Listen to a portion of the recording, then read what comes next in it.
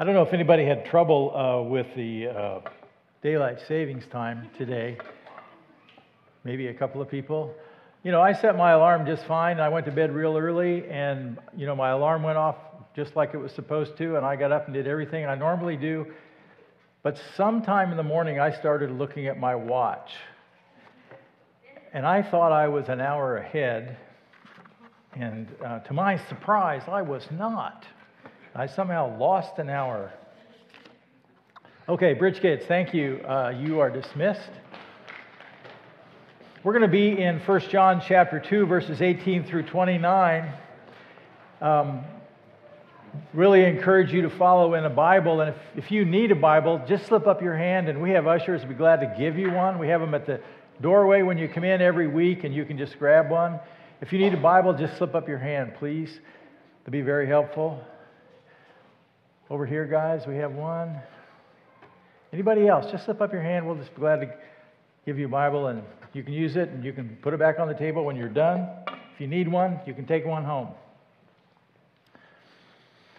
So the title of the message today is to stay online, and I guess I should start by saying what it is not, because I don't want any 12 or 13-year-olds going home and saying, the pastor said I should always have screen time.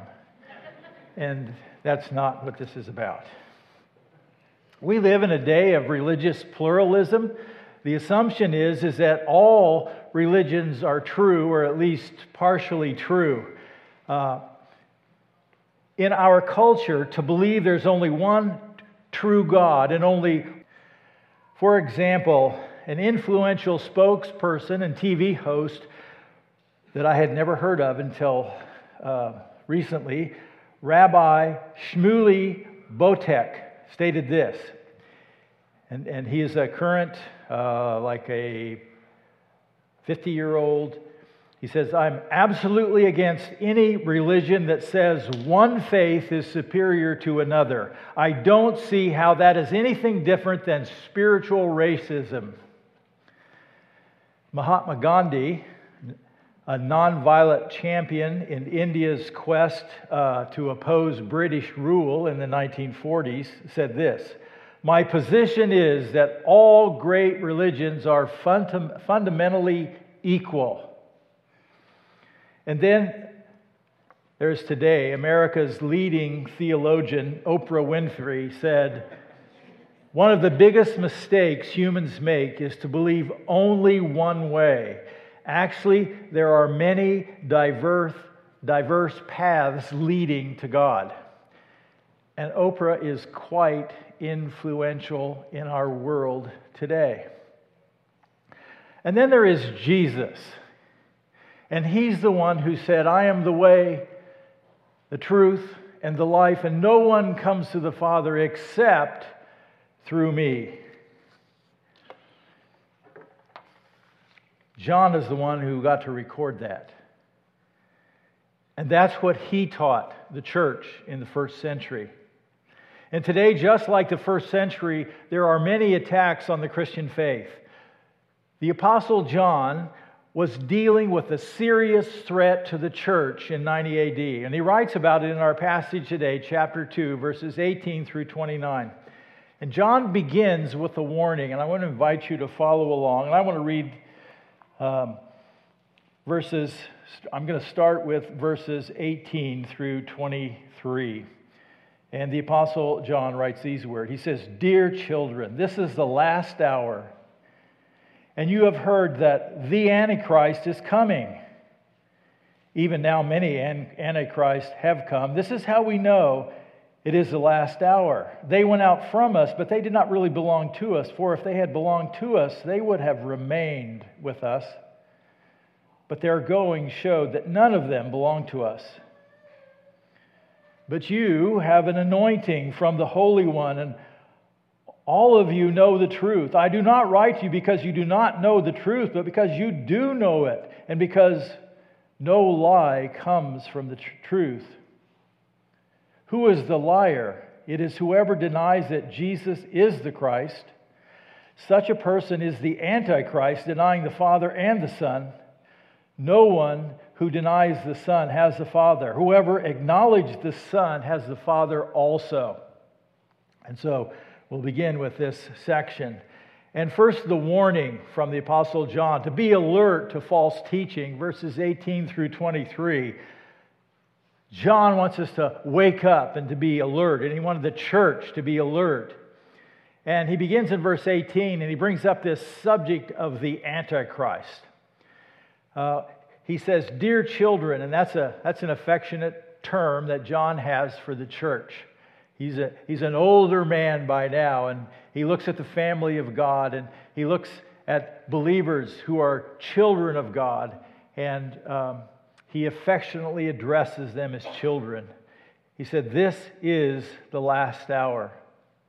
Now, like the Apostle Peter and the Apostle Paul, John sees the character of the last days in his days. There are certain things that take place prophetically in time that must happen before Jesus returns. And some of the terminology that is used is last hour, last days. Today we talk about end times, and we're talking about what it's like in those days. Now, it's easy to look at what John is saying and think, well, John, you thought Jesus was coming in your lifetime and you were wrong. Well, John focused on what Jesus taught, and that was to be ready, because it could be now. It could be any time that Jesus returns. And that was the focus of the early church. And yes, they had a strong focus on Jesus' coming. He also focuses on here the Antichrist to come. He says this is the last hour, and you've heard that the Antichrist is coming. There is one that's spoken of, a person in the future that will be empowered by Satan, will be called the man of lawlessness by the Apostle Paul, will be identified in Revelation chapter 12. He will be indwelled by Satan himself. The antithesis of Christ, anti-Christ, anti-Christian. And there is one that is coming. But John goes right to the first century, and he says, even now, many antichrists have come. So now he's speaking of many, and he's not speaking of that one that is yet to come. And these antichrists, too, are the antithesis of Christ. They are serving in opposition to Jesus and not promoting the truth that Jesus taught, and not focused on the mission that he left.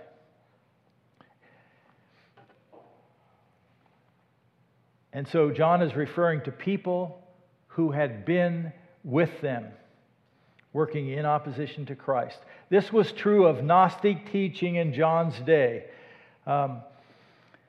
and especially from a specific teacher that lived in the second half of the first century during John's lifetime, that was having an influence in the church. And his name was Cerinthus. And I'm going to talk more about him in a little bit.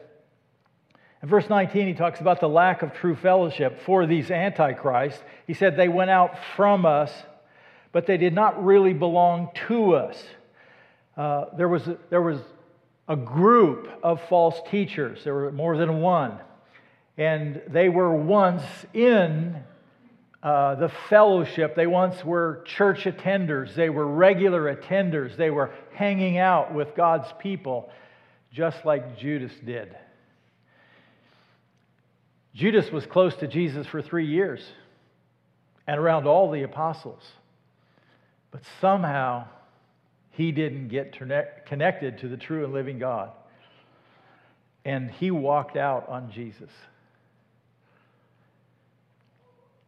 And the Apostle John is saying they went out from us. They didn't really belong to us. There's a group of false teachers that were in a similar way like Judas. They looked like they were Christians. They acted like they were Christians, but they weren't the genuine deal. In reality, they proved a false faith, They left the church. They did not pass the test of true fellowship. And that's why he started in chapter 1, focusing on true fellowship, relationship with God, relationship with one another, because of Jesus Christ and the Holy Spirit indwelling us. This true connection with God, true fellowship. And John is saying they weren't with us. He goes on and says, for if they belonged to us, they would have remained with us. But their going showed that none of them belonged to us. They didn't pass the test of love. Jesus talked about that also, or John talked about that already, to love one another. And that's a high commitment to each other. And I mentioned, I think it's a higher commitment than we realize today. Commitment to one another. These false teachers walked out on the church, proved their lack of commitment. And that's not the only thing John is going to have to say to them. But they did not remain. And that's a key concept here. They would have remained if they were the real deal.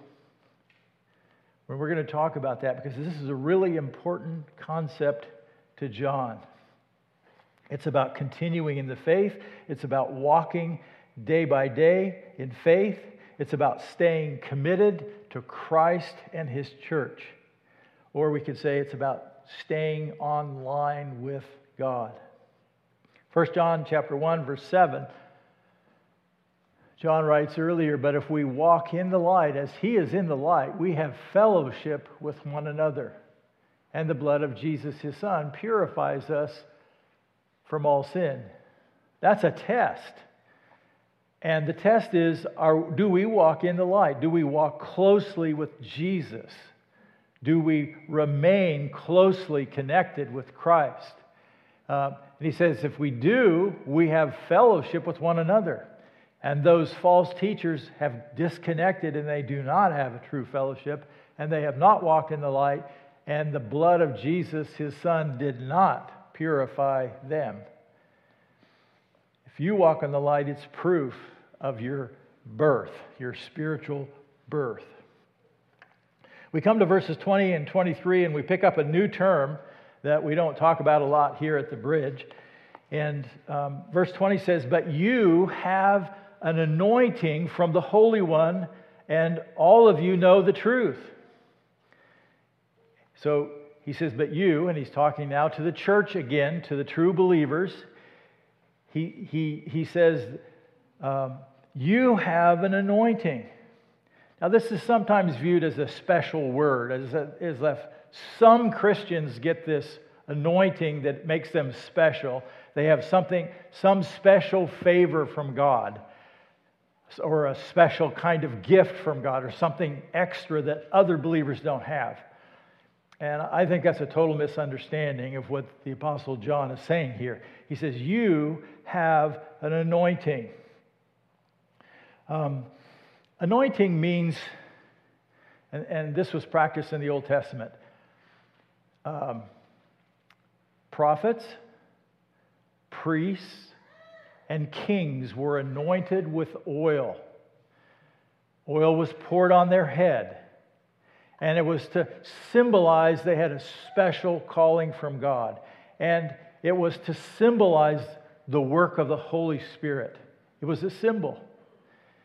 The oil didn't change them, but they were doing what God instructed. And it was a symbol that they had a special role for God. And by the way, Jesus is called the Anointed One. Remember, Jesus is the Messiah, and that's what the Hebrew word Mashiach means. It means the Anointed One. Christ is the Greek word for Messiah. It means Anointed One. And He had a special anointing from God to carry out His work. So what does John mean here? John means, he's speaking to the church, to all true believers, you have an anointing, you have the Holy Spirit. You have the Holy Spirit in you. You have the Holy Spirit given to you because of your faith in Jesus Christ. And all of you have this anointing. All of you have the Holy Spirit. And that's going to make all the difference. That's his point here. Now let me remind you and go back to John 14, verses 16 and 17. So, by the way, who wrote this? John. He was there. He heard Jesus speak these words. This was the night before Jesus was crucified, and so Jesus had a lot to say to his followers, and he said, I will ask the Father, and he will give you another advocate to help you, to be with you forever. Forever. To a Christ follower, a gift forever. And he's to help us. He's to strengthen us. He is the Spirit of truth. How are we going to know the truth? We have the Spirit of truth. Actually, we have an anointing. Now, one of the reasons I don't use that term is because it's so confusing sometimes for people. It's okay to use. It's just about each person having the Holy Spirit. The world cannot accept him because it neither sees him nor knows him, but you know him, for he lives with you and will be in you. That's what is coming. Not yet, but will happen. And we know that it happens in Acts chapter 2 on the day of Pentecost. And then we have John 16, 12, and 13. A little bit later, and Jesus talked about the Holy Spirit in John 14, John 15, and John 16. This was a big deal to him. And he's telling his followers what is to come. He says, I have much more to say to you, more than you can now bear. But when the Spirit of truth, now this is important because John is going to be talking about false teaching, and we need truth. And it's the Spirit of truth that gives us insight. But when the Spirit of truth comes, he will guide you into all the truth. He will not speak on his own. He will speak only what he hears, and he will tell you what is yet to come. It's the Spirit of truth. In 1 John, let's go back to the text in 1 John, verses 21 and 22. He says, I do not write to you because you do not know the truth, but because you do know it, and because no lie comes from the truth. One of the things that's really important to understand, and I don't mind reminding us, this is revealed truth. God has spoken to us. Now, this doesn't depend on you or me. It doesn't depend on what our culture thinks. It doesn't depend on the latest trend. It doesn't depend on what's going around. It doesn't depend on conventional wisdom. God has spoken. Our job is to understand it because he has revealed to us who he is, who we are, how to have a relationship with him, and how we can live. And it's not up for vote. And it's so important that we understand truth. He says, you know the truth. What truth is he talking about? Well, you can guess, you can bet that the people he's writing to all know about the Gospel of John in detail. That's what he's been teaching. Who Jesus is, how to have a relationship with him, how to follow him. He's been teaching that. He says, you know the truth. And then he goes on and said, who is the liar? That's about deception. And by the way, it's in the Gospel of John that John tells us, the words of Jesus, that Satan is a liar. And so this is consistent with his activity and his way of doing things, deception. Who is the liar? It is whoever denies that Jesus is the Christ. Such a person is the Antichrist, denying the Father and the Son. Now that's worth taking some time with. Now John is being distinct. He's focusing on the doctrinal error of his day. And this is what John means by the Antichrist who is in their midst and who's been in their midst. The Antichrist have denied that Jesus is the Christ. This is a major issue, and here's why.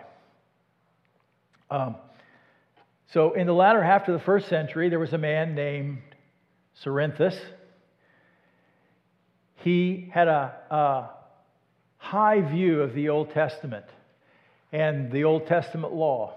And he loved the ethics of some of the moral purity of the law. He was also trained in Gnostic philosophy in Egypt. And Gnosticism was a Greek philosophy, and it's dualistic, as most Greek philosophy was in those days. And so the Gnostics had a view that God is good and He created the spiritual world and it is all good. But the physical world is evil. It was created by, call it a lesser God. He called it a demiurge, and it's evil. And the spiritual world and the physical world don't fit together. And so, at the same time, Cerinthus got attracted to Christianity. And he had some unique beliefs about Jesus. Cerinthus held Jesus was the son of Joseph and Mary, biological son. He did not believe in the virgin birth, that Jesus came just like every other child. Therefore, he did not believe that Jesus was the Son of God and equal with God. Cerinthus held that the Holy Spirit came on Jesus or anointed him. This anointed is a key word. Anointed Jesus at his baptism. So he was just an ordinary guy, a good guy. And then when he was baptized, this anointing came on Jesus, and he was now able to do miracles, and he was a great teacher. However, when he was crucified, this anointing, the Holy Spirit, left him, and he's just a dead man. And so Cerinthus sees Jesus as a man and Christ as the anointed, two separate beings. He did not believe in the incarnation, that God came to live in the flesh of Jesus. He believed Jesus was just an ordinary human and that he is distinct from the Christ. Now, that is false doctrine. That is a huge error. It totally messes with salvation, promotes a philosophical view of Gnosticism. And that was a strong, it impacted the church in different ways in different locations. The Apostle Paul faced another kind of false teaching. And one of the things that I want us to get this morning is you and I need to be aware that knowing false teaching and knowing the truth are really, really important. Because we live in a day and age where we are more concerned about what people think sometimes, and we don't want to offend people. And I'm not about standing on the street corner and being on a soapbox, but we do have to know the truth, live the truth, and stand for the truth. And so in the first century, the Apostle Paul faced this a little bit different focus, but he faced a doctrinal challenge of false teaching, and Paul thinks he goes after it. Galatians chapter 1, verses 6 through 9. And Paul says to the Galatian churches, I'm astonished that you are so quickly deserting the one who calls you to live in the grace of Christ and are turning to a different gospel, a different way of salvation. And that particular way was there was a group of Jewish teachers who were connected to the church, and they were teaching that you have to be circumcised, you have to believe in Jesus and be circumcised before you can be saved. So they were taking what they liked about the gospel, and they didn't think it was enough, and so they wanted the Christians to keep the law, and they add this circumcision as a component of the gospel. And that's not the gospel. It erases the gospel. And that's Paul's point. He says, you're deserting the one who called you to live in the grace of Christ and are turning to a different gospel, which is really no gospel at all. Next slide. Evidently, some people are throwing you into confusion and are trying to pervert the gospel of Christ. But even though if we or an angel from heaven should preach a gospel other than the one we preach to you, let them be under God's curse. That's pretty strong words. He says, even if I come back, even if other apostles come back to you and they give you a different gospel, may God curse them. You don't mess with God's word. You don't mess with the gospel. You don't mess with the truth. Next slide. As we have already said, so now I say it again. Paul wants to make this clear. If anybody is preaching to you a gospel other than what you have accepted, let them be under God's curse. The danger for the church today is for us to take lightly the subject of false teaching. Now, I really am encouraged. Sue's been kind of filling me in on the study of Jude, which is contending for the faith. That's the focus. And that's the whole subject. And we need to be reminded of the need for us to contend for the faith. We are tempted to be influenced by a pluralistic worldview of God. We are tempted to be more concerned about what people think than what is the truth. I remember in seminary, different classes, different subjects, and professors saying, guys, you need to know what the scriptures have to say about this subject, because you're going to get in a church and you're going to get among friends and you're going to get where people see it differently. And because your relationships are so strong, you're going to be tempted to waver on what you believe. And I see that today so much. When we get connected with people, good people, nice people, and they have a false view, we don't want to correct them. We don't want to think that they could be outside the realm of truth or outside the realm of salvation. We just want to embrace a lot of people. I don't think we need to attack people. I think we need to focus on the truth and help people. And you know what the best argument for the truth is? Is a Christ follower following Christ. You don't have to stand on the corner and preach. Live out your faith in reality so people can see who God is.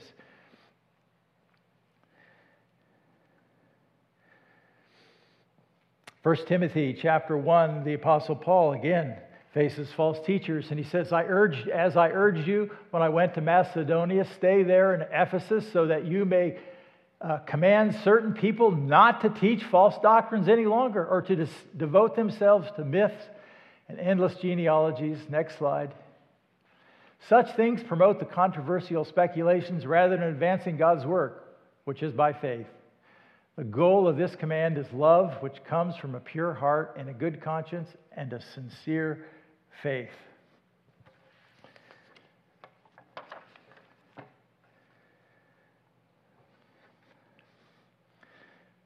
One of the doctrinal errors that we see in our culture today, there are churches today that would teach when it comes to how do you get to heaven? How do you have your sins forgiven? They would teach that you must believe in Jesus and be baptized. You got to do both. And that's not what scriptures teach. Believe on the Lord Jesus Christ and you will be saved. That's what the scriptures teach. In 1 John chapter 2, verse 23, John continues. In 1 John, he says, No one who denies the Son has the Father. Whoever acknowledges the Son has the Father also. So you can see that with Gnosticism,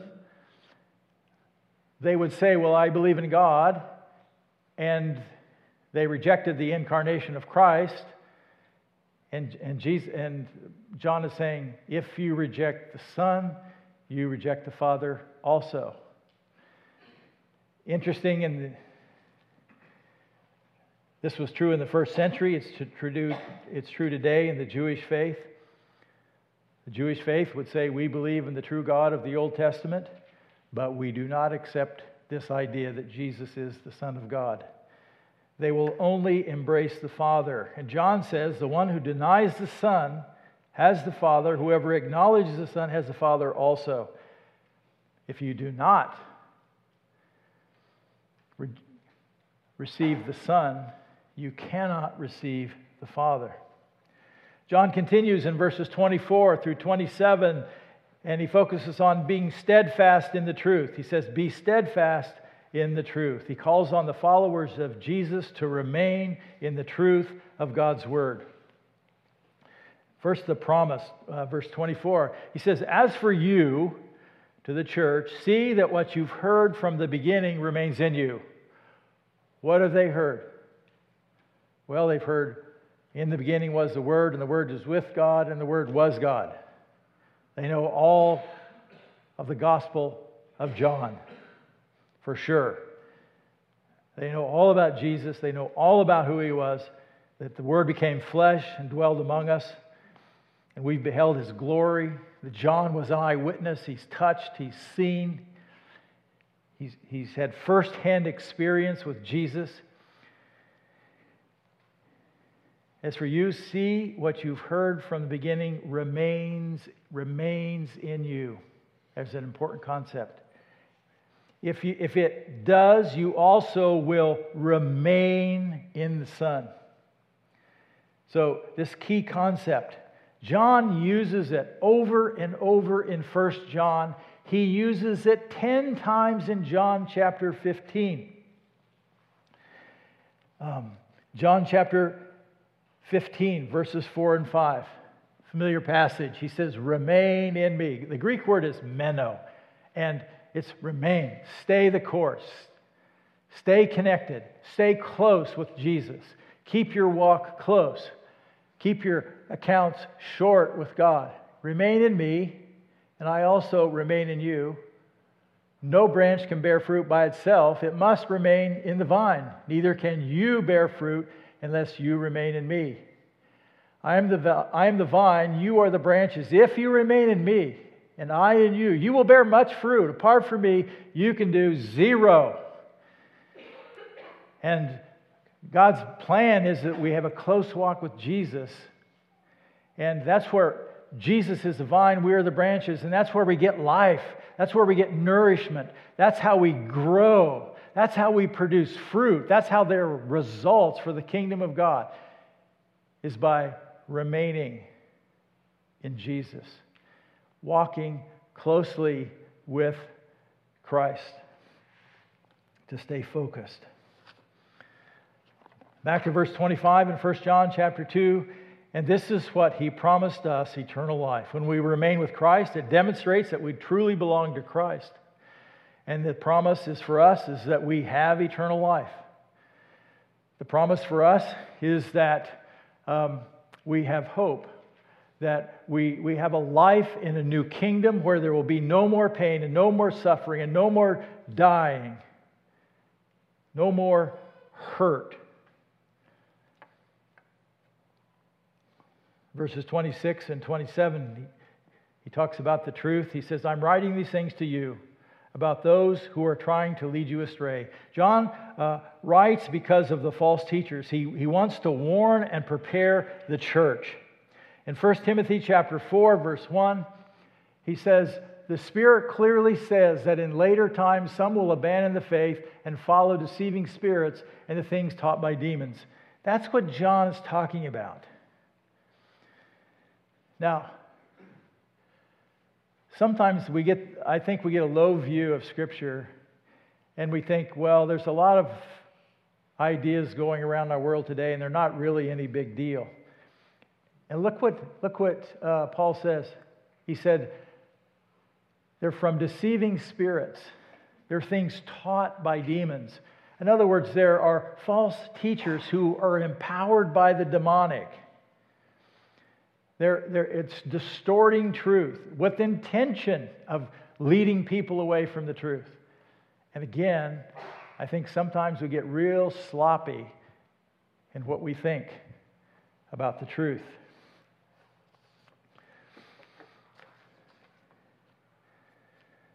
John continues in verse 27, chapter 2. He says, "As for you, the anointing you receive from Him remains in you, and you do not need anyone to teach you." John is just telling his audience that they have the Holy Spirit. He is the Spirit of truth.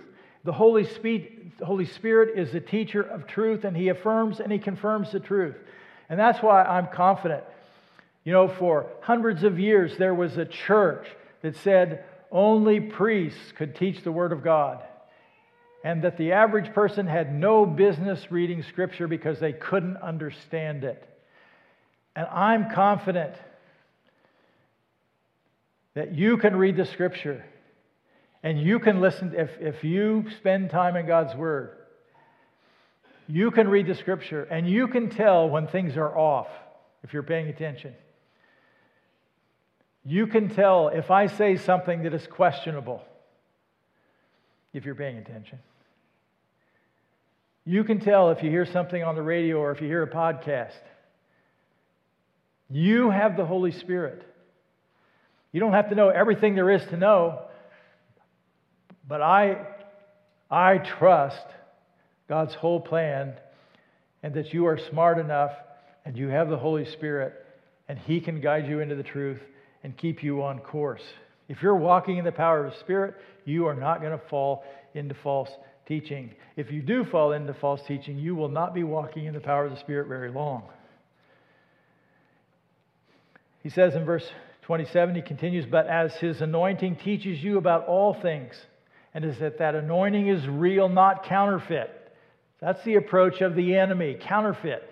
The enemy wants to build a counterfeit kingdom. He wants to draw people to himself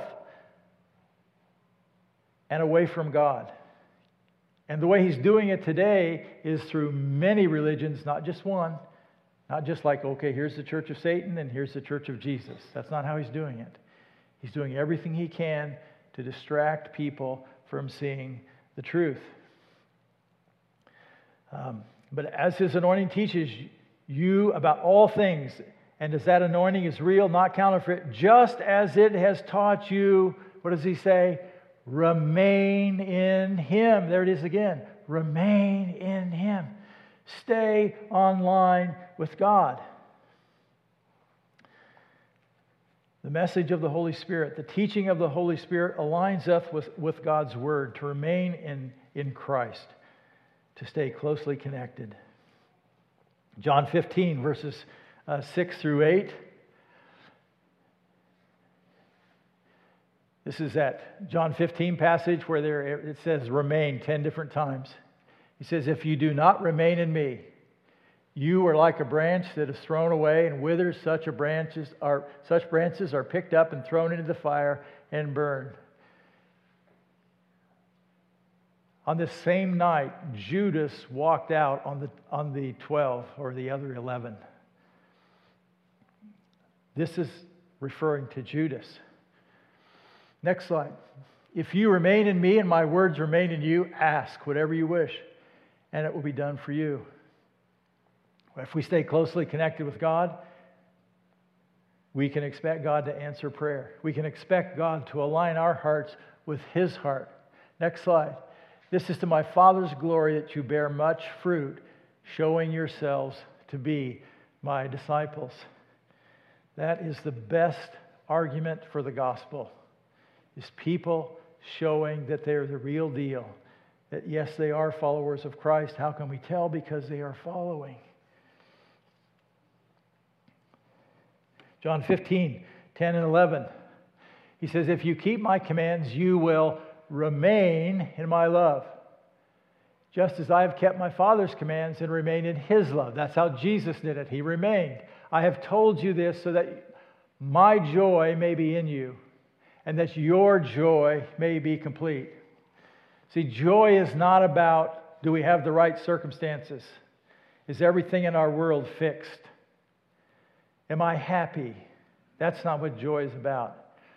A joy is a result of remaining in a close walk with Christ and being able to bear much fruit. I've told you this, that my joy may be in you and that your joy may be complete. That's how our joy is going to be complete. This is as we follow Christ, as we keep a close connection with Him. Lastly, verses 28 and 29, be confident and ready for Christ's return. Verse 28, to continue the close walk, he says, and now, dear children, continue in Him so that when He appears, we may be confident and unashamed before Him at His coming.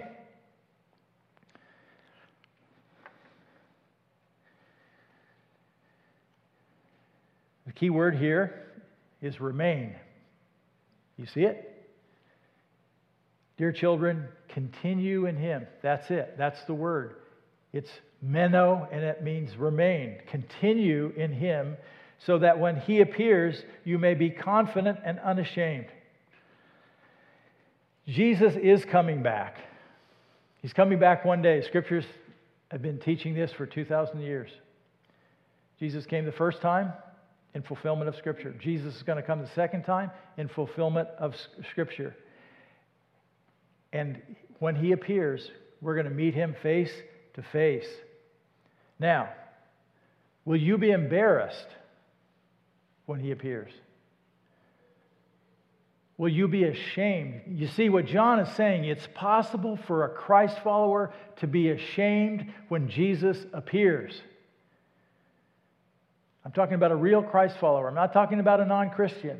It's possible to experience shame before Jesus when He returns.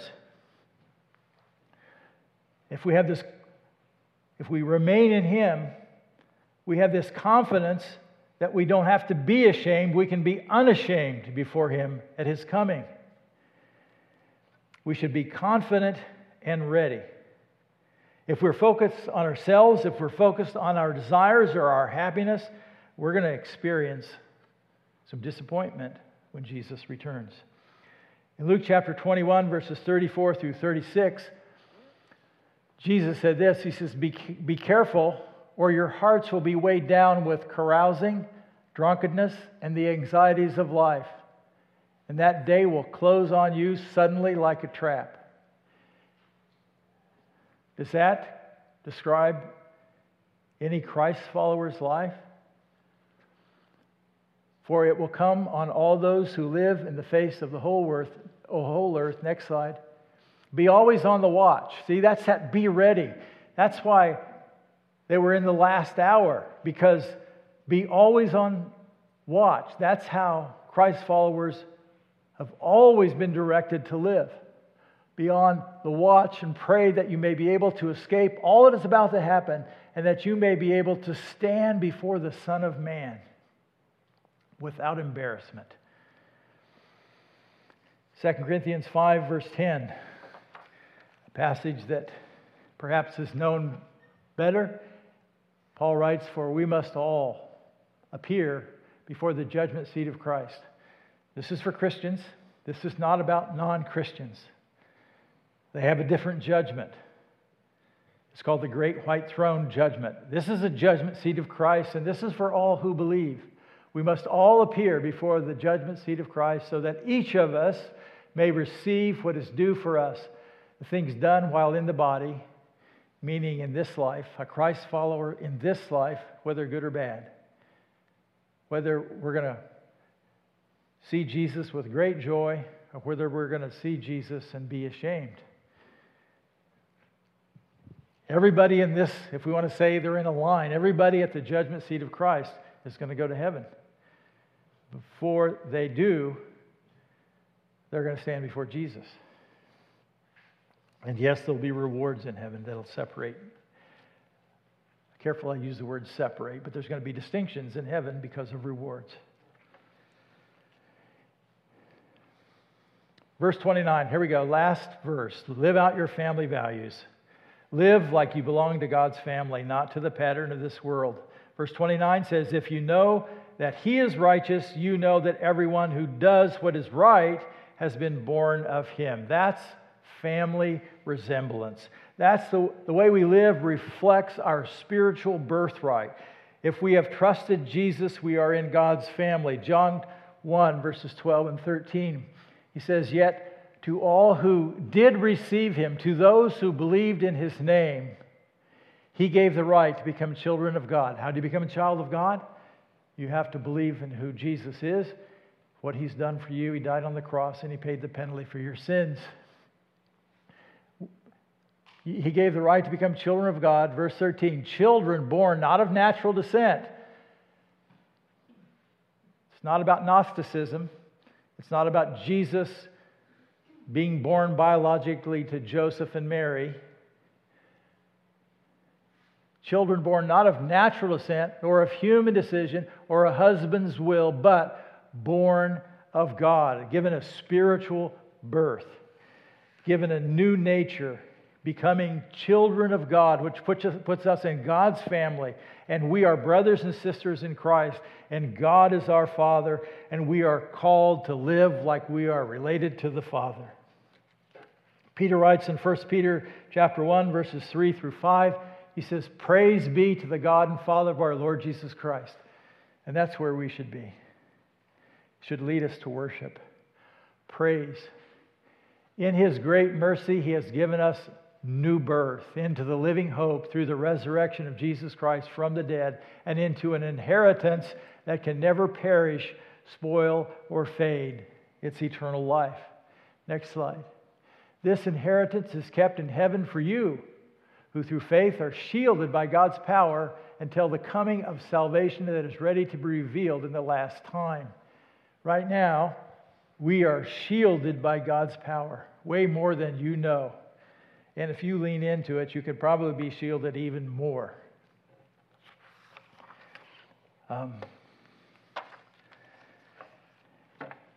So,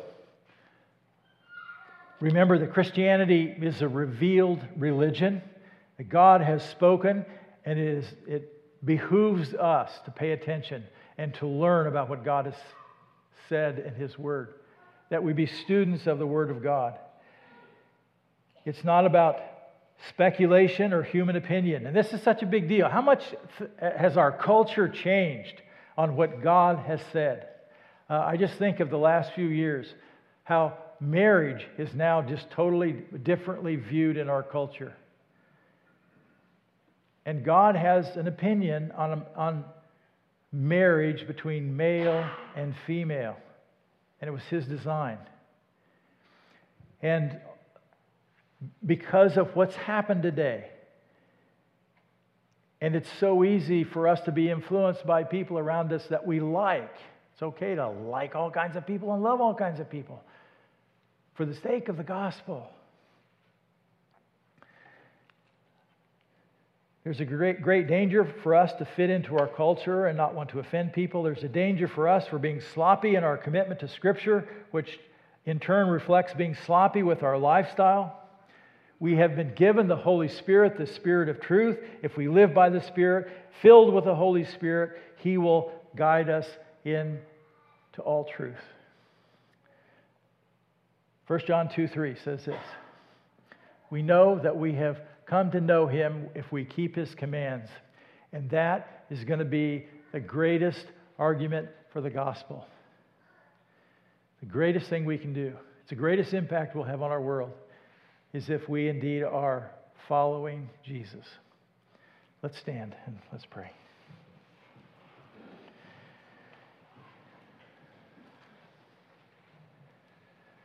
Father, I thank You for John's letter, his first letter, and the reminder for us to focus on the truth and to be aware of the impact of culture on truth. May we sharpen our focus for ourselves and for the sake of the gospel. May we be students of the Word.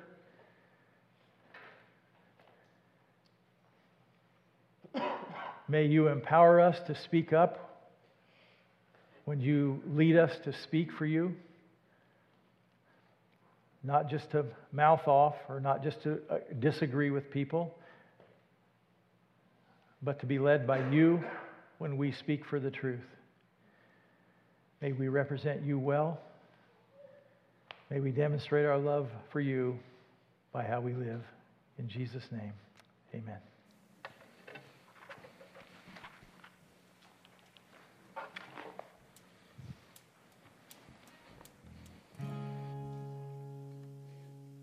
Thanks for coming to the bridge today. I was just thinking, this whole contending for the faith is a really big deal in the 21st century.